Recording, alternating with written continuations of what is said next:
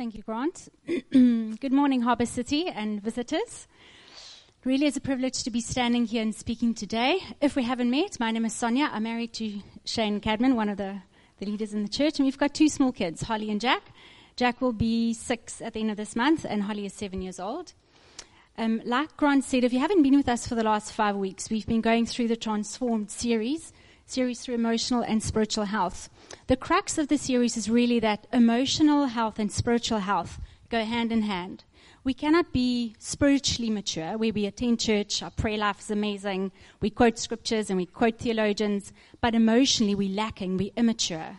We battle to forgive, we hold on to hurts, we shout at our spouses. So they go hand in hand and we grow them together. So if you want to catch up on the series, it has been recorded, it's on the website and podcast. You're welcome to listen. While I was preparing for today, I was a bit anxious and a little bit insecure to chat about the topic today, which is how we grow through grief and loss. You see, what I do is I look at what I consider loss in my life, my grief, my struggles, and I compare it to things that I would categorize as major losses. To me, that would be a disability. It would be a long-term illness. It would be the death of a loved one, which I haven't experienced. So if I compare what I've gone through, then I think it's so insignificant. It's really so small. And a friend of mine recently went through a tremendous amount of loss in a short space of time. She lost 3 generations of men in her life. First, she lost her grandson of 4 to cancer, then her son of 24, and then her father. That's 3 generations gone. So when I naturally compare my loss to what she's gone through, it's nothing. But we cannot compare our walks, individual walks in this area, to other people. Perhaps one of the reasons why difficult times or even death come as such a shock is because we actually don't expect it. Have you ever been at an air show and you're looking into the sky and these pilots are doing the most amazing acrobatic tricks and they leave those little loops in the sky, and out of nowhere comes this jet fighter, the ground is trembling, and this almighty noise just whizzes past you, like you drop your food on the floor and spill your Coke on your neighbor. But it's that shock, that unexpected thing that happened. And sometimes hard times or even death can hit us like that. Because we think, well, why must I go through it? And why is that? But that nowadays, through social media, we have the world at our fingertips. We see the devastating effects of hurricanes. We see how terrorism affects people. It's horrendous. But then when we go through troubles and hard times, we're so surprised that why me? Why must I go through that? I think 2 major views that we have might be misconceptions when we approach this topic. And that would be, one is, if God is in control, why do bad things happen? And the second one would be, you only live once. This life is all there is. If we look at what it means for God to be in control, the word control is really someone who manipulates and who forces situations and people to suit their own need. So it's like the picture of a puppeteer manipulating puppets. So to control something would be for the puppeteer to control and manipulate the puppet to suit his own will. The puppet has no opinion, no choices whatsoever. But when we read the Bible, we see that God is sovereign. There's a difference between control and sovereign. God has complete ownership over us, but he offers choices with consequences attached to that. So my choices, whether good or bad, will affect you, because those are the outworkings of the consequences. What is the first question you hear when people go through tremendous difficulty? Often it's the question, why me? Why? If God is in control, why did I lose my job? If God is in control, why did so-and-so die? God is not God because he controls and manipulates things so that I can have a happily ever after ending. But he's sovereign in everything, and he's sovereign over everything. And in his kindness, he uses those difficult times to massage and to shape and to mold our hearts so that at the end, our lives will reflect of who Jesus is. We've bought into this lie that if I'm a good person and I live a pretty good life, nothing really, really bad will happen to me. I might have a few hiccups here and there or unpleasant things happen. Nothing really, really bad will happen to me. If you think about it, that's Christian karma. And we've bought into that lie. We view hardships, we view illnesses, we view death. We see those as punishments from God. And we try and avoid those as much as we can. But let's look at Jesus, who's ultimately our example, and he sets the benchmark. If we use our Christian karma view, we look at his life, and what do we see? We see that he lived a really, really good life. He never lied. He never cheated on his taxes. He never hated anyone. I can't claim those things. But yet he had horrible things happen to him. He was rejected by his own people. He died a gruesome death. The second misconception and view that we have when we talk about this topic is that we only live once. Make it the best one you can. We flippantly, as Christians, talk about heaven one day, the afterlife. We talk about the crowns we'll wear, the rewards we'll get, the golden paved roads, our glorified bodies, ladies. Aren't you grateful for that? But do we really believe and live in the reality that as followers of Jesus, when we die, we will live forever? In 1 Thessalonians 4 verse 13, Tabani, if you could just bring this up, Paul is speaking here to people that have lost people to death, followers of Jesus, and this is what he's saying. Brothers and sisters, we do not want you to be uninformed about those who sleep in death, so that you do not grieve like the rest of mankind who have no hope. Here Paul is saying, grieve, but don't grieve without hope. Remember the song we just sang, The Day and the Trouble Will Come? There's almost like a given here. We will go through hard times, but there's a hint that we can do it in the right way or the wrong way. And as followers of Jesus, the right way for us to grieve is to grieve in hope. It's never in the absence of hope. And our hope is that this life is not all there is. It's a mere breath compared to what we will experience with Jesus forever. Our hope is that Jesus Christ lived a very, very good life. He lived the perfect life that I should have lived, but I've never done. And he died the death that I should have died, so that I can live a life with him that I don't deserve. When you hear the word heaven, just quickly think, what picture comes to mind? If you'd asked me a few years ago, it would be like the typical picture of a kiddie's Bible, where the lion and the lamb graze together, and you have happy people with curly hair. They've got choir robes on, worshiping. If that is your picture, it was mine for a very long time, we need to adjust our expectation. We really have so much more to look forward to than just that serene little picture. Our hope is that Jesus was well acquainted with disappointments, with hurt, with sorrow. We read in Isaiah 53, he was despised and rejected by mankind, a man of suffering and familiar with pain. The Bible says that he's been there. He knows what we're going through. He can empathize with us. And in Hebrews 4 verse 15 we read, we do not have a high priest, that's referring to Jesus, who is unable to empathize with our weaknesses, but we have one who has been tempted in every way, just as we are. And our hope is that this life that we live on earth is really like a sniff compared to eternal life. Have you ever been in the Drakensberg or any super cold place, and when you breathe out, there's like smoke coming out your mouth for 2 to 3 seconds. When you breathe, and then it's gone. This is what this life is like compared to eternity.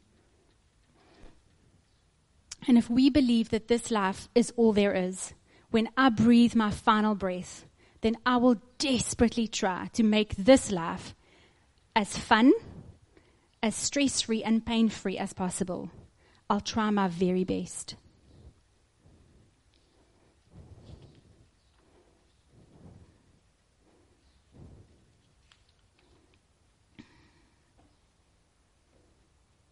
So how do we process grief and loss appropriately? There's many ways that we can can apply it. But there's just two things I'd like to highlight this morning. And the one is that we do it in community. God has added us to a body of believers, to people who love you, and we celebrate together and we cry together. If we look at how people processed hurt and disappointments and losses millennia ago, it's completely different to how we do it now. Back then, it was quite a public thing. People would cry. They would mourn in public. People knew when they were going through hard times. People were verbal, spoke about it. Some people even wrote songs and poems and would be read in church meetings just like this. But nowadays, it's so private. We sometimes hide our sadnesses and our disappointments. Sometimes we don't even tell people when we're hurting. It's almost like we try and get over things quickly to move on because we view it as an obstacle, as something that shouldn't be there. Our hurts and disappointments are packaged and contained, and it's so serene. And it's so not what the body of Christ is about. Of course, there will be times where you have to be alone. You have to process things. Pray in God's presence. David used to shake his fist at heaven and say, Lord, where are you? Those things are so appropriate, and we need that. But the point I'm trying to make is that we don't do it alone. We do it in community. And Shane and I had, I guess it's a privilege to have had just a taste of what the community is really about. Before we had Holly, we had 2 miscarriages, almost back to back. And I know lots of couples prefer not to announce a pregnancy before the 3-month mark, and that's great. We decided to do that. So as soon as I felt pregnant, we announced to friends and family, and surprise, had the miscarriage. And had we not told our community, we would have gone through that all alone. All our sadness, questions. And in that time, it was just beautiful how people loved on us. Some ladies I didn't even know. One lady came up to me and said she had 7 miscarriages, one after the other. And it was just, the healing doesn't come through community. It's through God alone, but it makes it easier.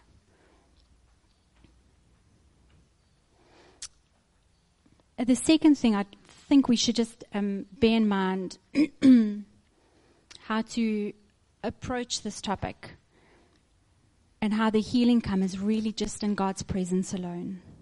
Like I said, it's not the community that bring the healing, but God. We need to find God in our story.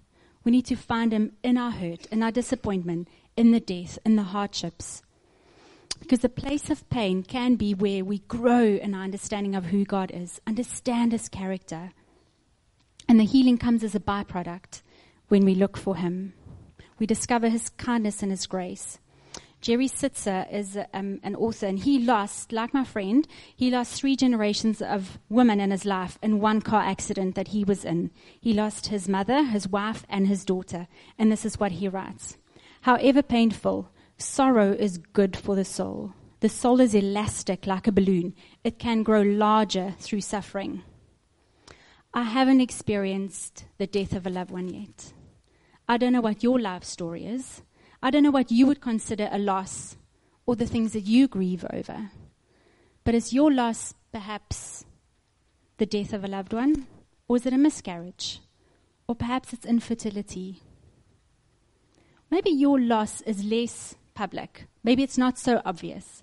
And it's the death of a dream. Maybe you had a dream for how your life would turn out, and it hadn't. Is your loss the dysfunctional family you were born into? Or maybe it's a deep friendship that has died. Is it your singleness or perhaps your current marriage? Is what you count a loss when you moved out of home? You had to stand on your own 2 feet. Or maybe it's when your kids moved out of home. Maybe you're grieving over that. That's your loss. Or maybe it's just simply the mistakes that we make in life, the bad choices, and now you're bearing the natural consequences. Or perhaps it's just normal life, our aging bodies, added wrinkles. We try and Botox, try and fix it. We need glasses, your back ache. We can laugh about some of these things. But the point is not to calculate where your loss is on the spectrum of major to minor, or from public to private, sudden to gradual. It's to admit what is a loss to you and what you're grieving over in God's presence. And with any loss or grieving comes various forms of emotional pain and various forms of grief, and that's appropriate. doesn't matter how comfortable or cushy your life has been or not. I slot myself into that category. But the point is we grow up and we realize this life is not all we had hoped it to be. We all experience loss, and it's part of life. It's part of the cycle. And loss is loss. My loss and what I grieve over might not be yours. So whatever your hardship or your disappointment is, or the things you grieve over, in the light of what our hope is in Jesus, we bring it to him. And in the place of our pain, our loss, our grieving, that's where we grow. It's an opportunity to grow in our understanding of God's character, who he is, and we find him. The healing is a byproduct. And at the end of my life, God's not going to be impressed and reward me for a life void of pain and difficulty that I try and avoid. He's going to reward me for having my heart molded and shaped and massaged, and at the end of my life, hopefully, will represent something of who Jesus is. And I've just merely touched on 2 aspects of how to approach this topic, and there are many more. And the beauty is that we hear it in community. And I'd like to introduce Michelle, my mum Fundis, to you. Thanks, Michelle.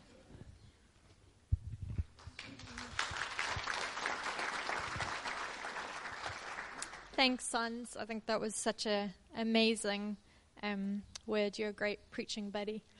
Everyone, it's a real privilege to speak to you this morning.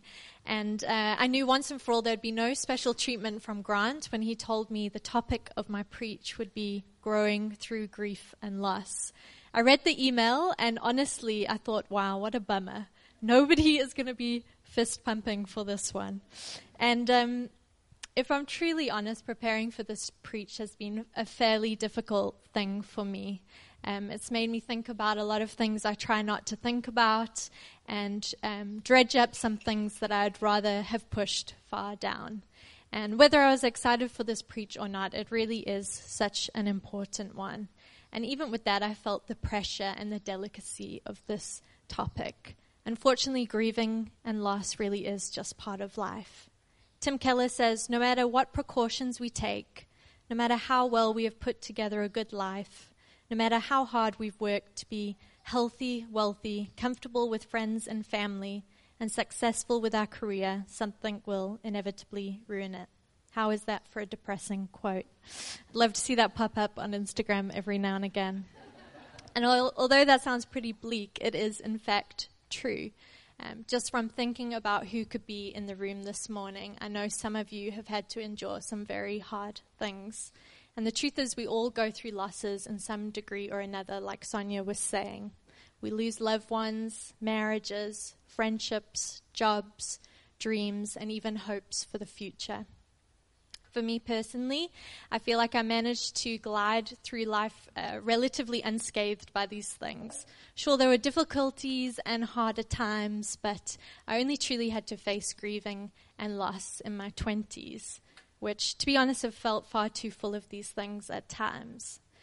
And as I prepared for this preach, I really feel that God opened up this topic of grief and loss in my life again, not to unnecessarily hurt me, but to gently challenge me and heal me. And I believe he wants to do the same with some of you here today. Without realizing it, I've reacted to a lot of difficult things in life with a fairly stoic attitude. I don't think of myself as a super strong person. And yes, there were tears and tenderness, but really I had this grit in my teeth and just get through it. Don't dwell on the tough stuff.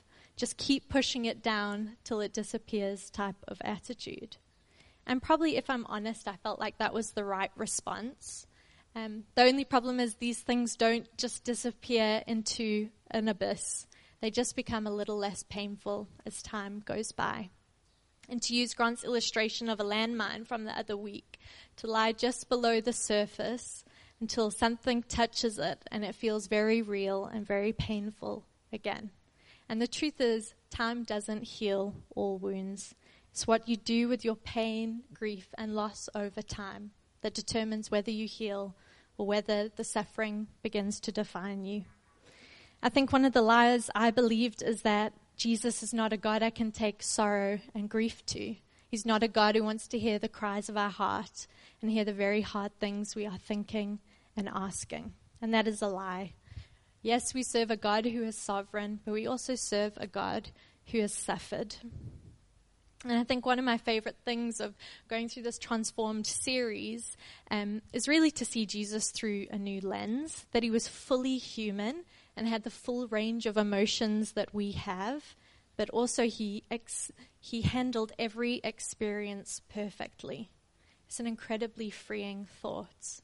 Not only that, but as we look through the Bible, we see the prophets and the people of the Bible experiencing very hard times and saying very hard things, and God is there through it all. If we read through the book of Job or some of the Psalms, they are brutally honest accounts of people crying out to God. And God doesn't run away when the going gets tough. He stays with them throughout. One of my favorite accounts of Jesus experiencing grief and loss on the earth comes in John 11. I'm sure many of you would know the story of Lazarus being raised from the dead. To recap the story, Lazarus is the brother of Mary and Martha. The Bible says Jesus loved the family. At the beginning of chapter 11, Jesus is in a town about one day's journey away from the family, and he gets news that Lazarus is very sick. And instead of leaving straight away to go visit his friend, he stays. He continues his ministry and his teaching. And after a few days, he heads to Lazarus' home, discerning that Lazarus has died. And he says to his disciples, "Our friend Lazarus has fallen asleep, but I go to awaken him." It says that Lazarus had been in the tomb for 4 days by the time Jesus arrived. And lots of people had already gathered around the family to mourn with them. And on his way into the town, Martha, Lazarus' sister, meets him. And Jesus calls for Mary, his other sister. From verse 28, it'll come up on the screen behind me. It says, it says about Martha, she went and called her sister Mary, saying in private, "The teacher, Jesus, is here and is calling for you." And when she heard it, she rose quickly and went to him. Now Jesus had not yet come into the village, but was still in the place where Martha had met him. When the Jews who were with her in the house, consoling her, saw Mary rise quickly and go out, they followed her, supposing that she was going to the tomb to weep there. Now when Mary came to where Jesus was and saw him, she fell at his feet, saying to him, "Lord, if you had been here, my brother would not have died."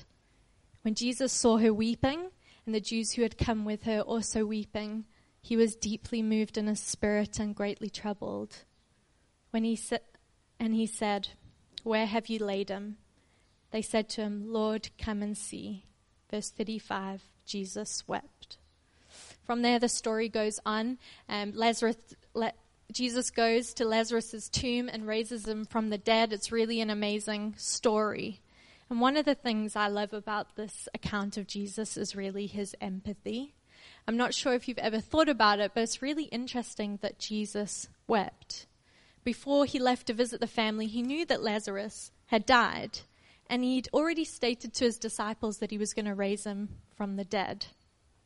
In a sense, his arriving should have been filled with joy and happiness, knowing that he would wake Lazarus up.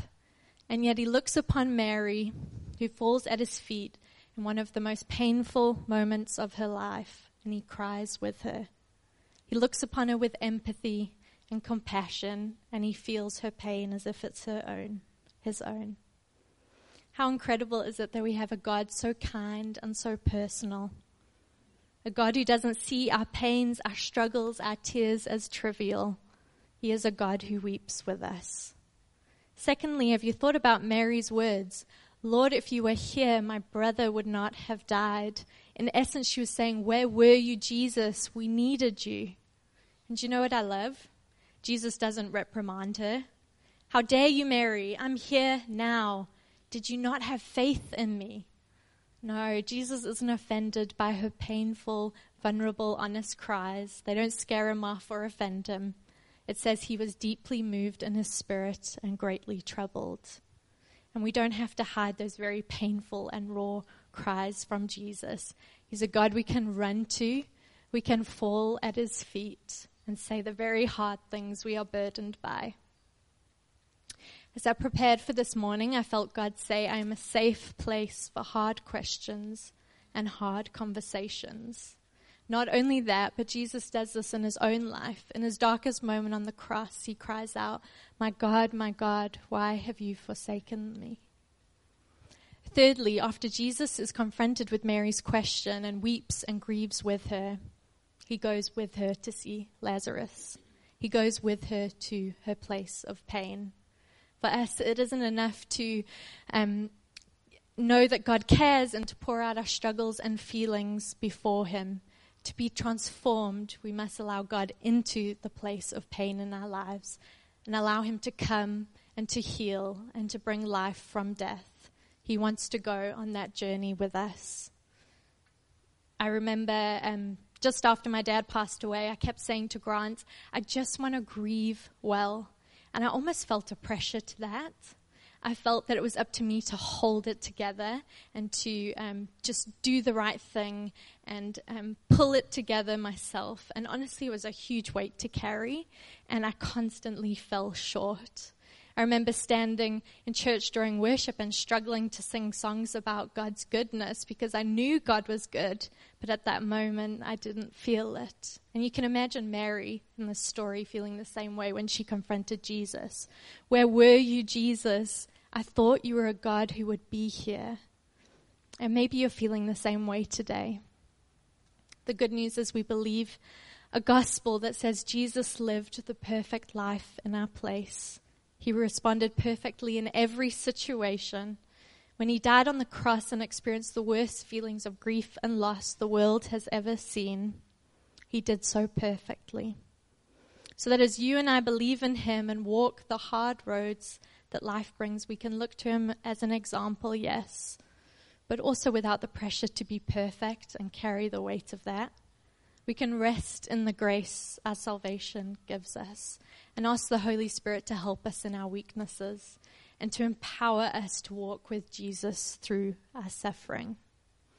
About a week ago, as I was preparing for this message, I felt God give me a picture. I hope it's not a bit cheesy, it might be. But I saw a picture of something the Japanese called kintsugi, which I'm sure I've pronounced perfectly. Some pictures will come up behind me. The idea behind kintsugi is that when a vase or a plate breaks or cracks, it's not thrown away. Instead, they use a silver or a gold lacquer to stick the objects back together.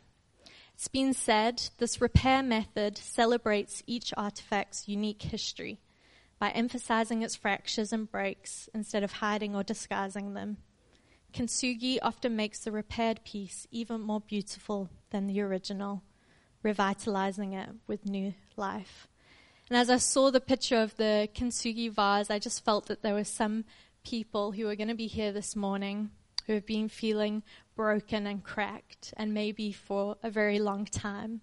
And God is wanting to come with his incredible love and power and redeem your brokenness and pain.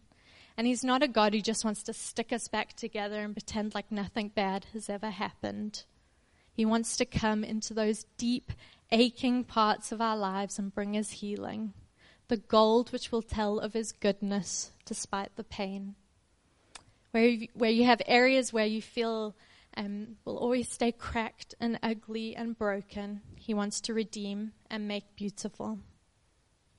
Maybe like for me, this is a very scary, vulnerable thing to allow God into that part of your life. But he is a God we can trust. He is a God who is kind, and he is a God who shows compassion for those he loves. I'd just love, as I close now, to pray for us. So maybe Wisey and the band can come up and everyone can stand.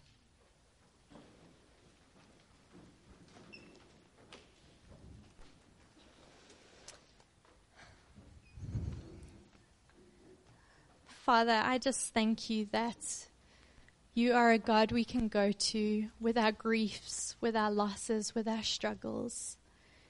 And Father, we can fall at your feet in our most vulnerable, painful times, and you weep with us, Jesus.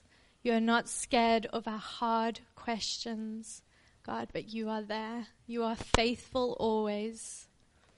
And Jesus, I pray for those who are here today who are feeling broken, who are feeling in pain, who are going through loss, that God, you would come into their lives and you would redeem them.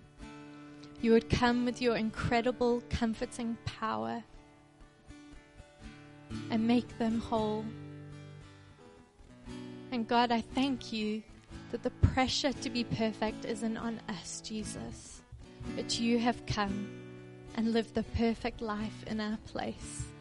And that is a good, good gospel to believe in. So Holy Spirit, would you come now as we open our hearts to areas that perhaps we haven't opened before, and would you bring your healing? Thank you, Jesus.